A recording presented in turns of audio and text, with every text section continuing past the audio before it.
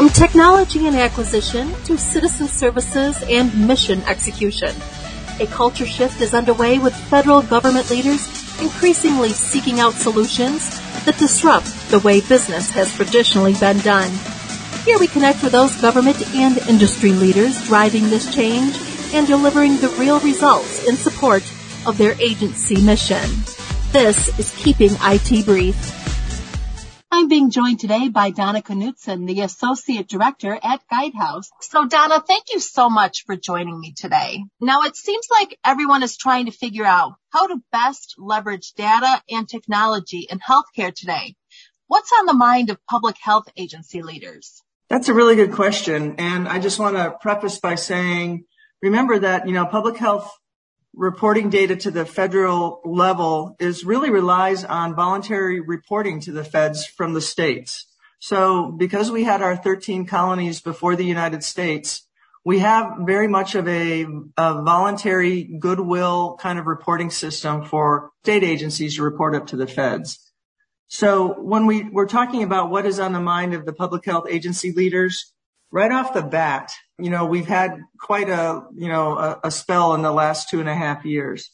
What public health agency leaders right now are thinking about is how do they gain back the trust of the U.S. population to make sure that we are providing actionable data for people to use on their own without causing a lot of doubt.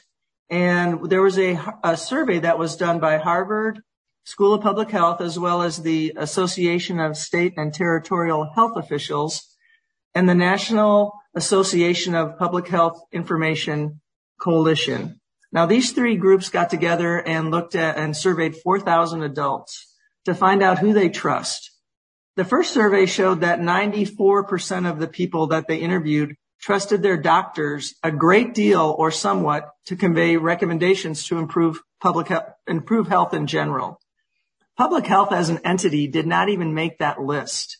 CDC was the only agency that was listed as a trusted source, with only 37% of the people interviewed saying that they trusted CDC a great deal. The least trusted then were also looked at, and that's where our local public health departments and our state public health departments actually ranked as least trusted.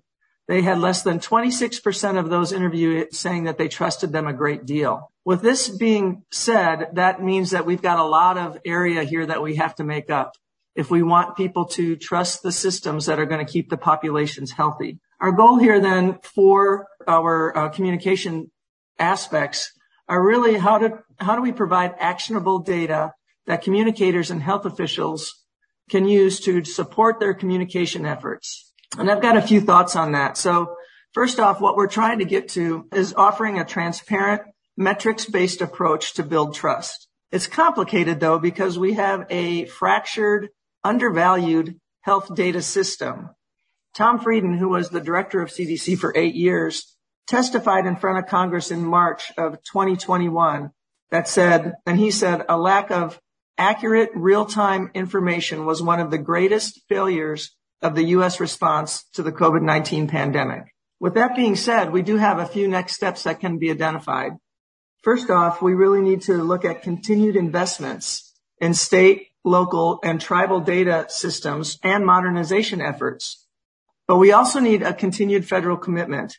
We also need new tools that go beyond our traditional public health surveillance of morbidity and mortality. And I think those are the things that are really on the minds right now of the agency leaders. So now where do you see IT modernization strategies fitting in with these outlooks? Well, actually, we do have a lot of strategies that fit very well. And these were capsulized in an article that Deidre McPhillips wrote for CNN in February of 2022. Very first to start off is really defining the data priorities. During the pandemic, we pulled data from multiple reports and we tried to create comprehensive data sets, but we did not have robust standards and consistency at the federal level or at the state and local level. If you remember, Johns Hopkins pulled together the map that has been viewed over 1 billion times, where it showed all the transmission rates per county. And what was anticipated was that the federal government would be able to pick up that data source and continue to publish those maps. And it took quite a long time for the federal agencies to be able to do that. Some of the reasons why that happened is there's little agreement on what metrics are best. So for instance, are we looking at metrics by person? How many times did an individual get tested? Are we looking at test results? Even if individuals were tested many times, were their test results the data that people were looking at to provide to the rest of the public? What type of test? Are we looking at PCR tests or are we looking at antigen tests? All of these were different in the systems that were being kind of curated to create that map. We also are trying to look at hospitalizations. That's where public health gets a lot of their information from the start. But were we looking at hospitalizations that were specific for COVID, or were we looking at results of COVID testing from people that were in the hospitals for other reasons? So I think that there's a lot of room to help us with defining data priorities. The next thing that a strategy that I think would fit in really well is this idea that we need to speed up data reporting. Once we get the best metrics, and those are established with their definitions, we'd really like to reduce the steps necessary to validate data and sending it to the federal agencies. In this article, Ms. McPhillips indicates that sometimes there may be up to 6 steps involved before a state can send a data point to CDC. Many of these steps are manual with a lot of follow-up because the information is not necessarily complete when it comes in. And we saw this also when people were coming in through our borders at the airports. If they were ill, they had to be turned over to the state and local officials for tracking and monitoring. However, the data that we were getting at airports was not complete. It could just say this person lived in California as opposed to San Diego, California. That makes it very difficult then for the states to grab that information and be able to make sure that they are quite certain that they're tracking the patterns and the isolation and the quarantines of the individuals as they were coming in. We also have to understand a little bit more about the state laws regarding data collection and release. For instance, in Texas, there's a state law that you cannot release county level data outside of the state, which means that one of the most populous states in the U.S. was very reluctant by law to turn in information about their county residents. Lastly, I think we need to coordinate our response better and really, again, have more complete data turned in initially. We don't have a federal integrated record system, and we really do need to reduce the manual entry and the repeated efforts for quality control once the initial data is turned in. There needs to be just a better way to make sure that as the data are being turned in, that they are as complete as possible. Lastly, I think we really do need to add more complete data to systems to reduce the incomplete records. Incomplete records really became a problem, particularly when we were looking at race and ethnicity. Those items were missing from a lot of records, and I believe that the United States missed a lot of good intervention opportunities because we just didn't see that view of the data that were coming in because it just wasn't there. I think those strategies fit in very well with the outlooks that the public health officials are thinking about right now. Okay, so now what do you think are the top 3 things that leaders should be doing right now? That's a pretty good question. I'm in the middle of all of this right now with the data monetization work that's going on at CDC. And the first thing is to collaborate to reach the goal of this interoperable, accessible data. Again, we need nationwide standards for data submission.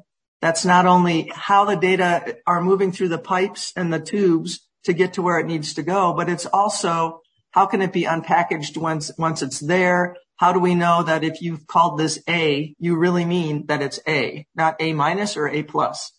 We need to really get to the data definitions and agree what those are. What are we looking for? How do we find it? What's the most reliable source? How do we change our forms so that they're easily filled out by public health and healthcare so that they are meaningful all the way up the line? And again, just to reiterate, understanding the state's rights, federal needs, and privacy issues. What type of data and at what level can it be transmitted so that people are protected and their private information is not easily traced back to them as we're looking at these data and pooling them? The second thing I would say is that we need to move to rapid data analysis and the ability to gain real-time insights. Public health, tends to look at lagging indicators. For instance, diagnosis, perhaps, or even mortality. What we need to do is be able to move from being reactive to being predictive. And there is an investment that's going on right now at CDC to create a Center for Forecasting and Analytics.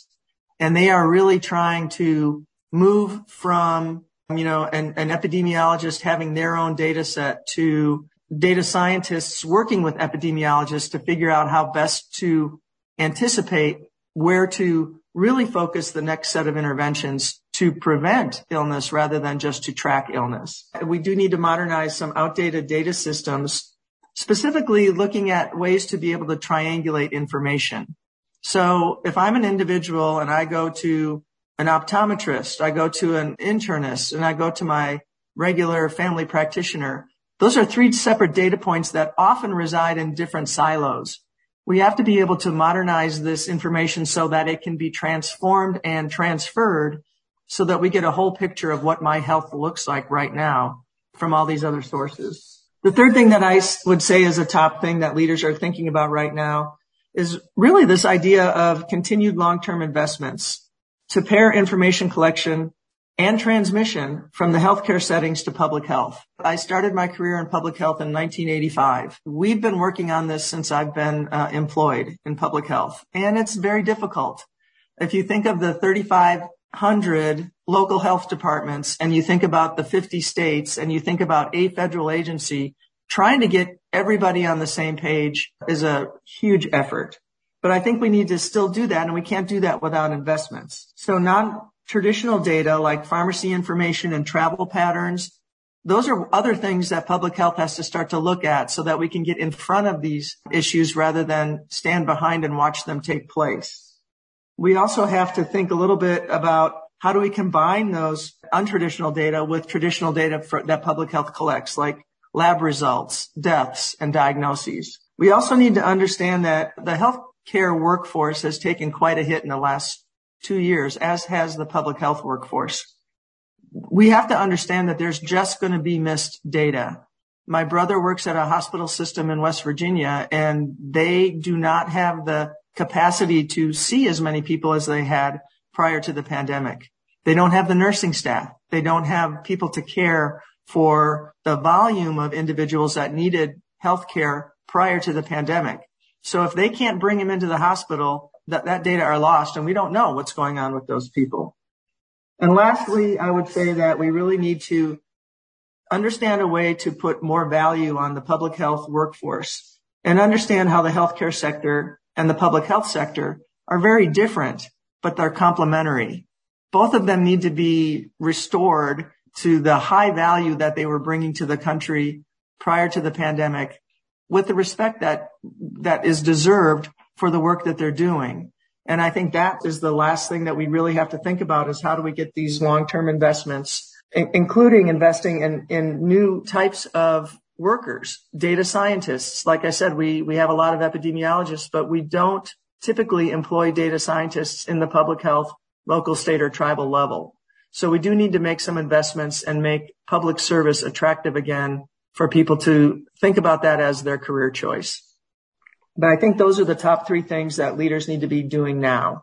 This is really good, important information. Is there anything else you'd like to add? No, I really appreciate the opportunity to talk about something that's near and dear to my heart. So I appreciate it. Thank you so much for joining me today, Donna. You're welcome.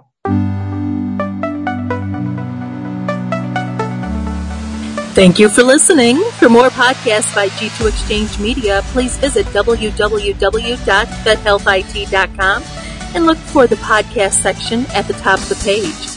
Music by Jam Studio, courtesy of Shutterstock Incorporated.